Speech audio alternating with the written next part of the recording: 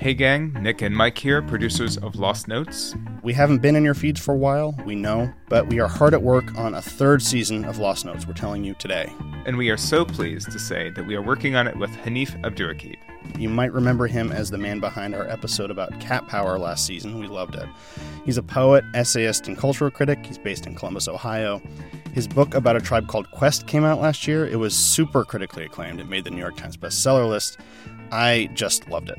And if you don't know that book, it's called Go Ahead in the Rain. You should read it immediately.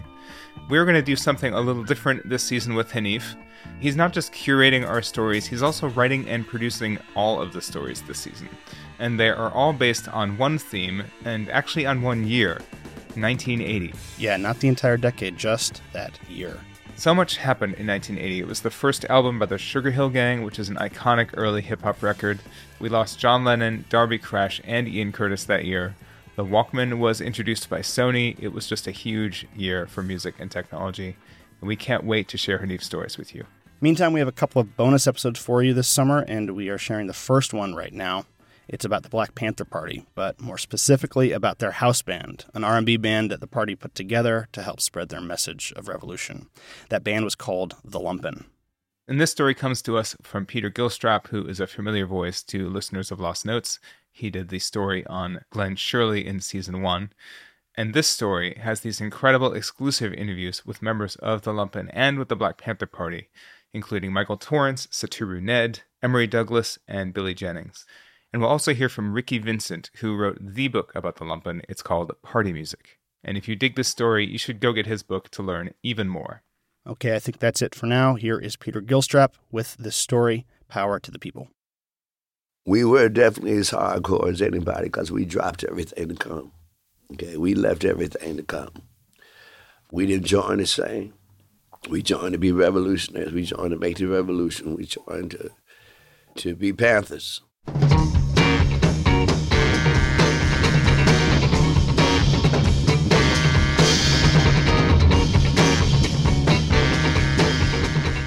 In 1973, Michael Torrance is a 22-year-old Black Panther. He's dedicated himself to the cause and obeyed every command. He's a true soldier. But 5 years of complete devotion to the Panthers has taken a toll. Now, Torrance is desperate to focus on his personal life, just for a while. But to do this, he needs to get permission, and it's got to come from the top. Torrance shows up at the Lamp Post. It's a bar in West Oakland where Panther leader Bobby Seale is having a birthday party. The two men huddle in a corner and talk for a while, but it's all good. Seale gives Torrance his blessing for some time off. Torrance is relieved, but as he's making his way out of the bar, someone tells him that Huey Newton wants to see him. And he wants to see him now. Newton is Seale's comrade and co-founder of the Panthers. For years, Newton has been a strong and charismatic leader, but recently his moods have been unstable. Tonight, for whatever reason, he's agitated. Torrance is ushered into a back room, and there, flanked by a couple serious enforcers, is Newton. And he says, well, comrade, I hear that you want to leave us. He said, well, do you want to leave bad enough to die? And do you really want to leave bad enough to die? I don't understand the question. And June takes a gun and puts it to my head. And no, comrade, I don't want to die. He say, okay. So this is what's going to happen. You say, well, but comrade, would you tell his brother not to talk when I'm talking? And so the comrade give me a boot to the mouth. I stand corrected. Okay then. So you say, all power to the people. All power to the people. So, Michael Torrance has just been persuaded to rethink his request for some time off. And a pistol to the head, it's hard to argue with. From Watts to Brownsville, we find misery. But there won't be no more. Won't be no more. There won't be no more. Won't be no more. Torrance's 5 years in the Panthers have been intense. It's been a roller coaster life of extremes. Many times he's picked up a gun, but he's also picked up a microphone. Now, Torrance didn't join the Panthers to sing, but the movement's Minister of Culture gave him and 3 other young soldiers a special assignment for the cause. It was a musical cadre whose mission was to spread the seed of social revolution through the Trojan horse of funk and soul. It was an R&B group called The Lumpen!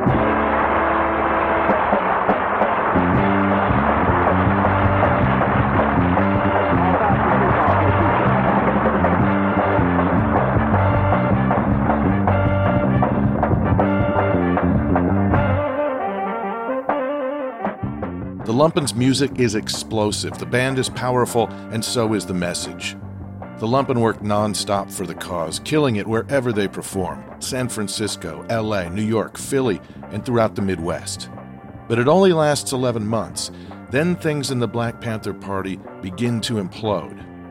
What you're about to hear is the story of the rise and fall of an unlikely R&B group born out of social upheaval. But why did the Black Panthers even need a musical act? Why did they need a band whose militant agenda would put them up against the forces of prejudice and law and order with every downbeat? The thing is, the Lumpen were not out to make hit records. They were out to change American culture. It's a journey unlike that of any other band, and Michael Torrance was at the center of it.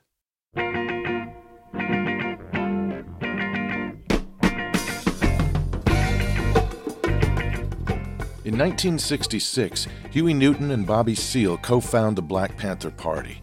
They're both students at Merritt Community College in Oakland.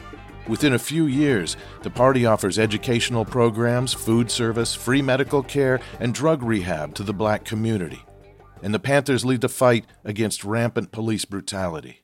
Time to pick up the gun. The revolution has come. Time to pick up the gun. By the end of the 60s, change is in the air, and the Bay Area is ground zero. San Francisco at that time, we were in the Fillmore district. It was very, very high tension. Police were riding, 4 or 5 deep. If you were out selling your papers, they would come and harass you, snatch your papers, maybe arrest you, threaten you. But at the same time, there was a lot of energy. And that's the best thing about it. You could really feel the energy, particularly among, younger people, that we felt we could really make a change. Not only could we make a change, we were going to make a change. There was this commitment to die if necessary. Those papers are the weekly Bible of party information, a publication called The Black Panther. And the Howard Quinn Printing Company on Alabama Street is where the Lumpen story begins. Wednesday night was distribution night where we would get out the paper. Everybody would come. That's James Mott, now known as Saturu Ned. In 1970, he's newly arrived from the Sacramento chapter. All the future members of the Lumpen are in attendance that Wednesday night. Torrance, Mott, William Calhoun, and Clark Santa Rita Bailey. They all have musical backgrounds ranging from church choirs to pro-level experience, but when they meet, they're just loyal young soldiers taking orders along with everybody else. It was a community gathering in Fillmore. And I want you to imagine at that time, Fillmore has not, like it is now, changed to the gentrification. It was Fillmore. And on those distribution nights when various chapters would all come together in the Bay Area to get the paper out, we would sing. And we would sing at that point just doo-wop songs. So one night I went over there and they 3 of them were singing, so I joined in. And we started harmonizing. We just blended in so cool. And then what we would begin to do was we just would put other words to the popular songs, because we would be singing what we called revolutionary songs, things to, encourage us in the struggle. In terms of the Lumpen, it kind of grew out of that, just us singing together. Part of, I guess, the tradition of just singing while you work. Never be free while like you breathe. Lift up our guns to end this madness. It's a typical Wednesday night. The 4 Panthers are at the print shop, stacking and racking and harmonizing into the night. But this time, there's somebody new listening. Emory Douglas, the party's Minister of Culture. So after I got back to Central, Emory comes in and says, "Hey, brother, Comrade Jay." I said, "Yeah, Emory." He says, "You know, everybody relates to music." I said, "Yeah, Emory, they do." He said, "You guys sound good." He said, "We can create a group, and the group could be part of the Ministry of Culture, where we could be able to get that message out in the music." Oh, yeah. Well, that was from when I first heard them. Emory Douglas is the brilliant style guru and visual artist whose iconic posters and flyers helped brand the movement. I just made suggestions, possibly adding some social justice context to the lyrics. At this point, Bobby Seale and Huey Newton are both behind bars, so Douglas approaches Panther's Chief of Staff, David Hilliard. He understands the value of spreading the word through music, and he greenlights the project. He also gives the group a name, the Lumpen. It's a play on Karl Marx's idea of the Lumpen proletariat, the lower class that would rise up to crush the capitalist power structure. At the time the party was coming about, political education, political awareness was growing tremendously. Billy Jennings is a former Panther and the party's longtime historian.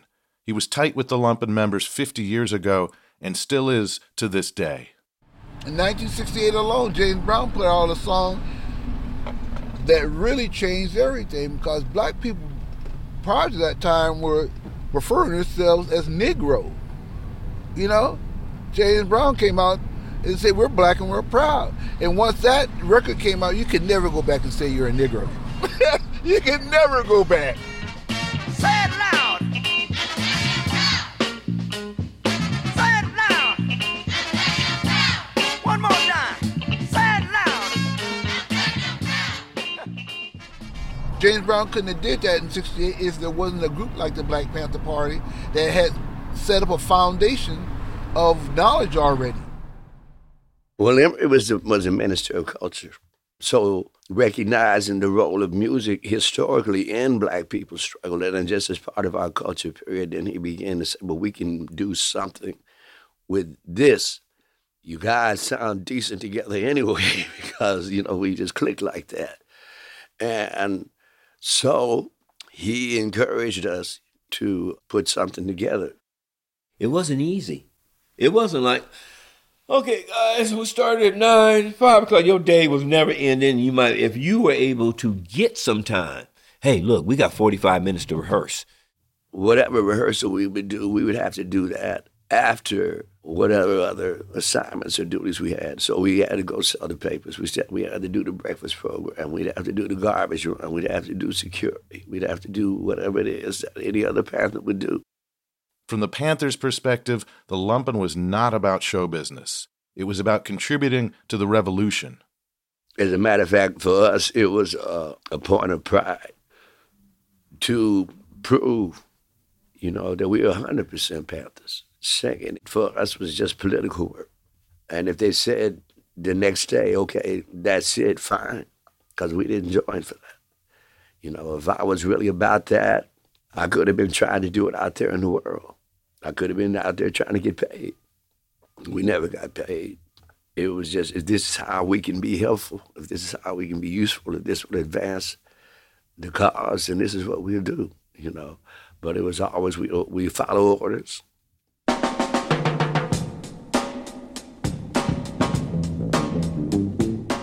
And now, only a few months since they were harmonizing to the oldies at the printing plant, their orders are to get on stage and get to work. Educate the people, spread the word, and earn money for the party. The Lumpen assemble a 6-piece interracial backing band from local players sympathetic to the cause. They're called the Freedom Messengers.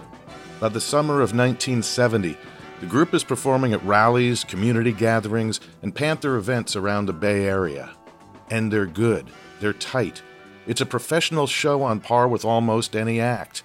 They've got the energy of James Brown and the dance moves and harmonies of the Temptations. But the lyrics are all about what the Panthers are all about. And at that time, Bobby Seale had just been arrested in New Haven. And the first thing that we put together actually was Bobby Must Be Set Free. That song, titled Free Bobby Now, was recorded at a studio in San Jose in August of 1970. Bill Calhoun, the group's songwriter, thought the session was intended to be a demo, but the Panthers decided to release the single as is, putting another one of Calhoun's songs, No More, on the flip side. The record was released on the Panthers' own Seize the Time label, with credit to Black Panther Party Productions. It was promoted in the party newspaper and sold at live shows and Panther events. Any profits were funneled straight back into the party. They say that he killed a brother, yeah, but this we know it just can't be, yeah. He's proven his love for his people, that's why Bobby must be set free. We're saying Bobby must be set free. They took the craft seriously. That's Ricky Vincent. He's the author of Party Music, the inside story of the Black Panthers band and how Black Power transformed soul music. It's a subject he knows well. His mother was an early Panther.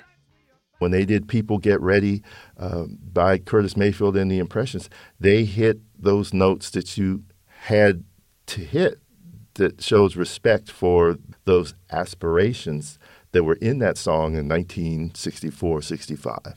The Lumpen flipped the lyrics, obviously, and instead of saying people get ready, there's a train a-coming, they said people get ready, the revolution's come, right? You don't need a ticket, you need a loaded gun. And it was like, wait a minute, that is soul music the way it's supposed to be sung, but oh, those are not lyrics the way we've heard them before. We say people get ready.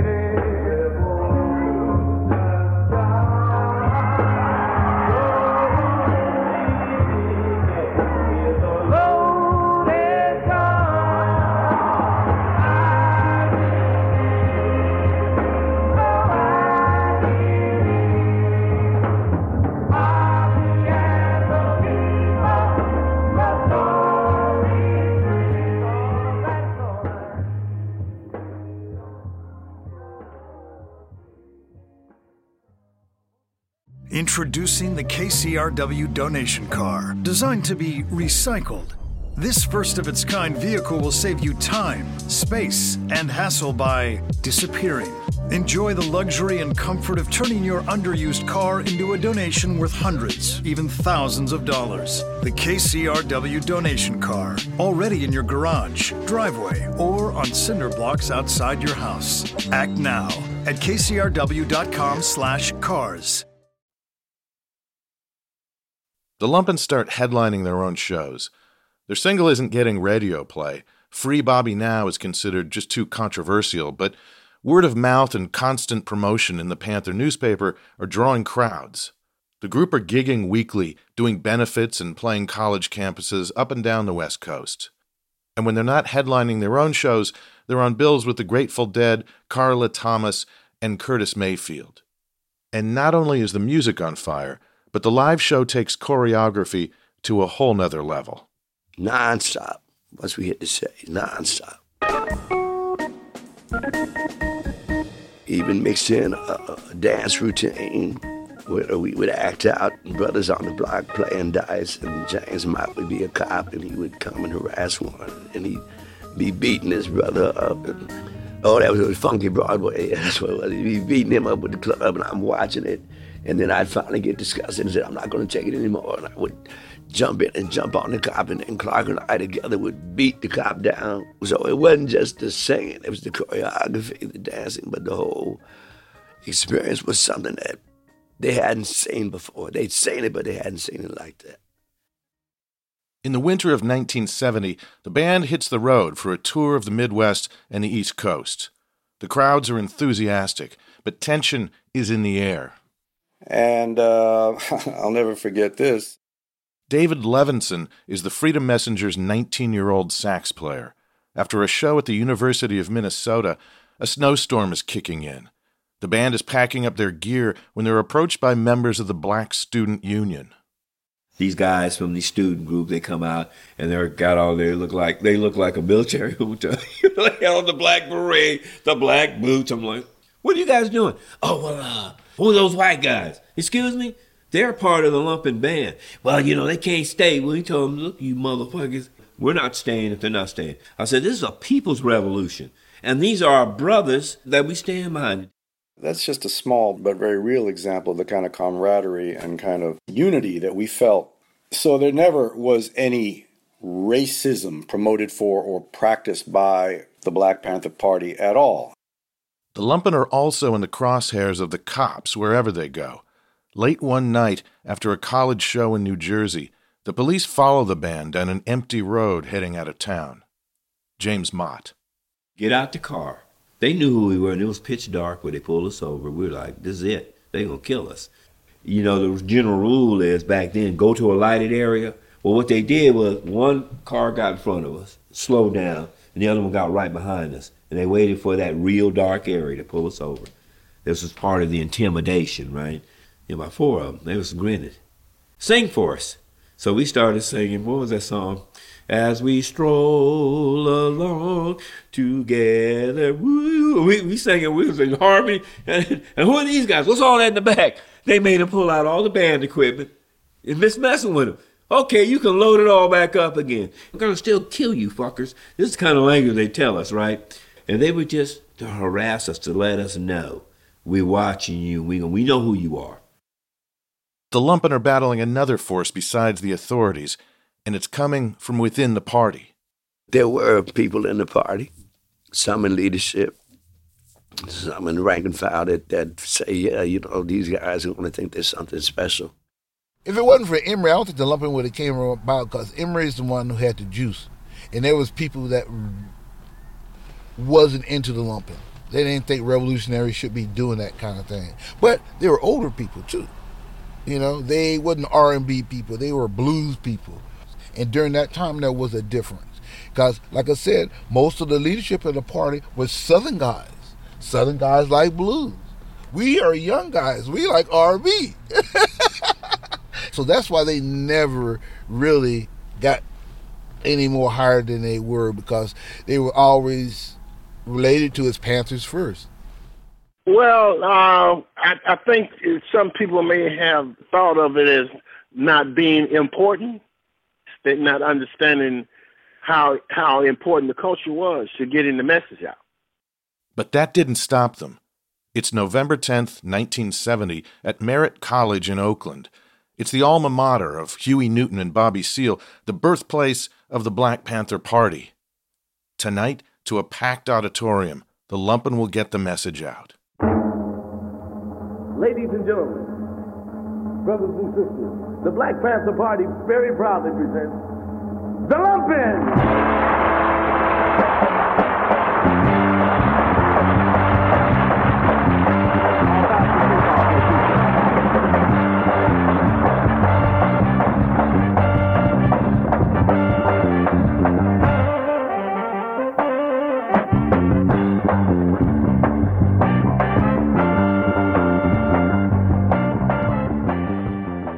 Bear in mind, this group has been together for less than a year. While almost everybody else in the San Francisco music scene has been getting high and jamming, the Lumpen have been working as full-time revolutionaries, pursued by the police and the FBI, and they still got this together. And tonight is special. The show is being recorded for a live album, and the group pulls out all the stops.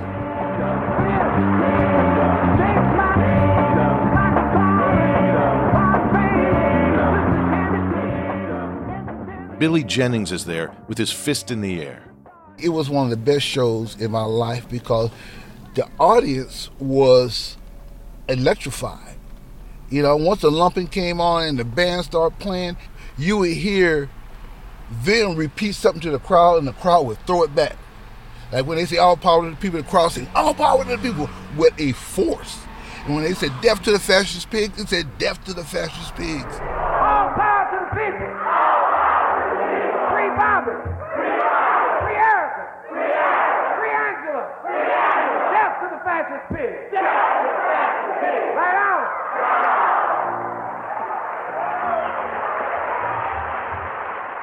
If you just listen to the people's feedback alone, you can just get high on that. Yeah. They were killing me, boy, when I heard that. And even to this day, when I hear it, it just gives me that revolutionary enthusiasm, because everybody was on the one that night. We were thinking about the same thing, revolution. The show was an undeniable success, but no album ever appeared. The master tapes made that night went missing and have never been found. Some have suggested they were confiscated by the FBI. It's also possible they were mislabeled and disappeared in the chaos and discord of the time period. Or they could be decaying in an attic somewhere, long forgotten. Only a grainy multi-generation cassette of the show has ever surfaced, but it captures the raw power of the band.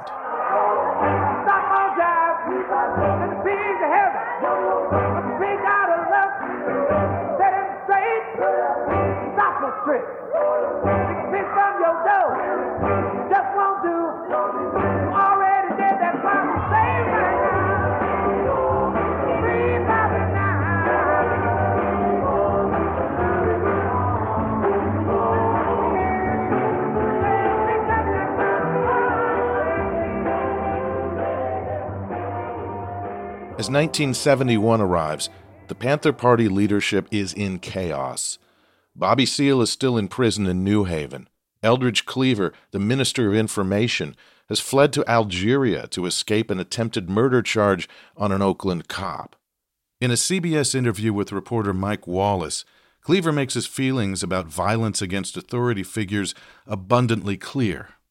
When the American people hear that you want to shoot your way into the United States Senate, take off the head of a senator. And take off the head of Richard Nixon, you see? Well, what does that mean? This is rhetoric? This is not rhetoric. In February of '71, Cleaver and Huey Newton appear on the live TV show AM San Francisco. Newton is recently out of prison after serving almost 2 years for manslaughter, and a serious falling out has been growing between the men. Now it's coming to a head. For this interview, though, neither one is actually in the studio. The show is broadcasting a live phone call. When AM San Francisco booked these men, the producers expected things might get heated. And they were right. We've got lots of things coming up here on AM this morning. Lots of things that you'll like to see, and we're looking forward to them, too, right here on AM. Eldridge. Hey, what's happening? Yeah, you got the bombshell this morning. Well, it's very embarrassing for me. So I'm warning you now, or notifying you, that the intercommunal section, you hear? Yeah? The intercommunal section is expelled. That's not the best way to deal with that. Well, this is the way I'm going to deal with it. Well, then I think you're a madman too, brother. But I'm not a coward like you, brother, because you run off to get a little Bobby Hutton killed. But I stay here and face the gas, you see? So you're a coward and you're a punk. You understand? I think you've lost your ability to reason, brother. Hey, brother. You heard what I call you, that's what I feel about you now. You're a punk. So what you just heard was two of the leaders of the Black Panther Party firing each other from the Black Panther Party on live TV. This bizarre public fight factionalizes the group, which falls completely into disarray. You always kind of come back out with some different ideas about how things should go. Plus, you got the split, to the point that, unfortunately, in some cases, you got Panther against Panther, depending on whether you were with the Eldridge Division or whether you were with national headquarters. Well, because Eldridge was still promoting violence, right? Right. You and I we're moving toward a survival program. Even we had to change because all of our original songs was picking up the gun. Outside my window, I hear a shotgun sing. This is the price that oppression brings. A victory for the people, a pig blood in the street. We've got to move now to make it all complete.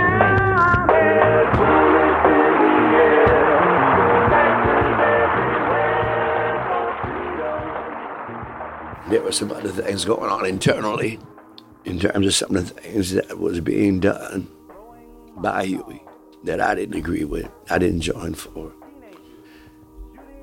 And it wasn't about the police. I was just saying that was bad about it. I was never scared about the police.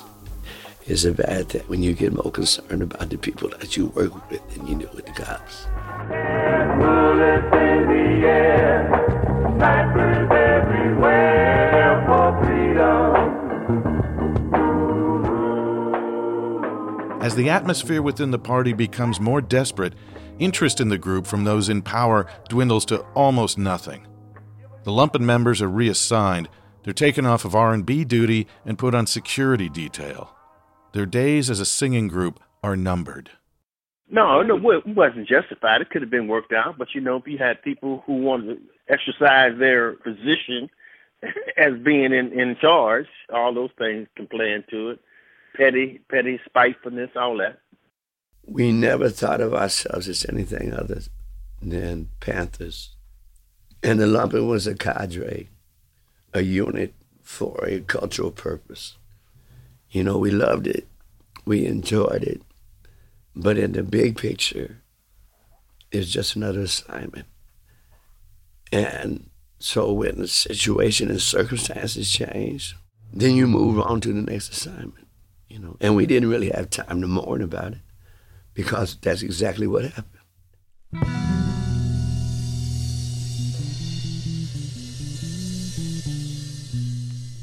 On May 23, 1971, in Sacramento, the Lumpen play their final gig. A few days later, Bill Calhoun decides to leave the party completely. He was the group's songwriter. So, only 11 months after it began, the band is done. But the Panther Party is still Michael Torrance's life. It's all he's known since he was a teenager. I was loyal to it. I had committed my life to it. I had every intention, as far as I was concerned, at least at that point, that was going to be my life. Which brings us back to that night in 1973 at a bar in West Oakland. The night Torrance talked to Bobby Seale and asked for some time off from the Panthers. So anyway, I go to Bobby at his birthday party at the lamppost, and I sit down with him, and I said, well, Chairman, I have a daughter. She needs some support. Plus, I'm having these little anxiety attacks. It's affecting my work. It's affecting my effectiveness. I don't want to quit.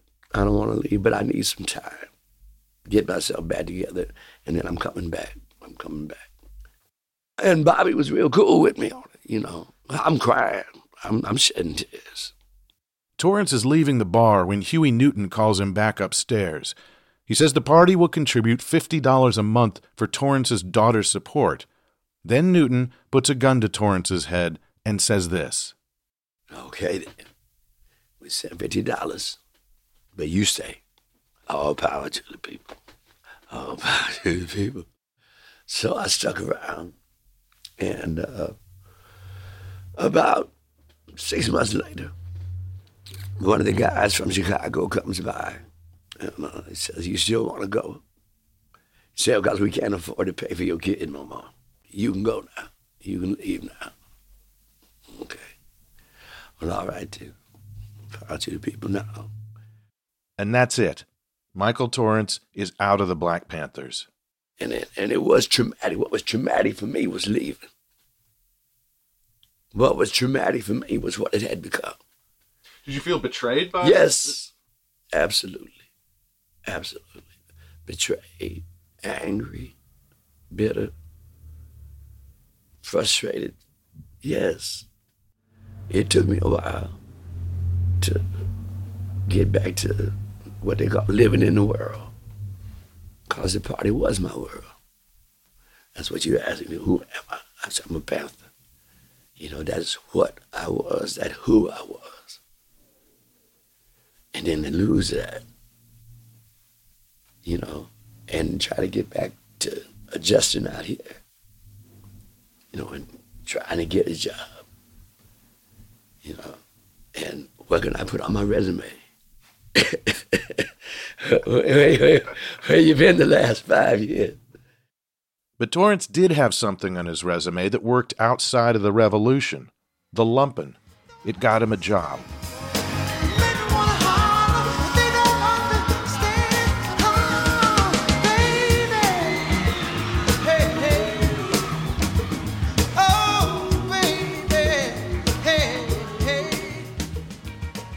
Torrance wound up singing behind Marvin Gaye, and he appeared on the singer's 1974 album, Marvin Gaye Live. It was recorded just a few miles away from where the Lumpen recorded their own live album just 4 years earlier in Oakland. Torrance went on to write, produce, and sing for other artists for the rest of the 70s.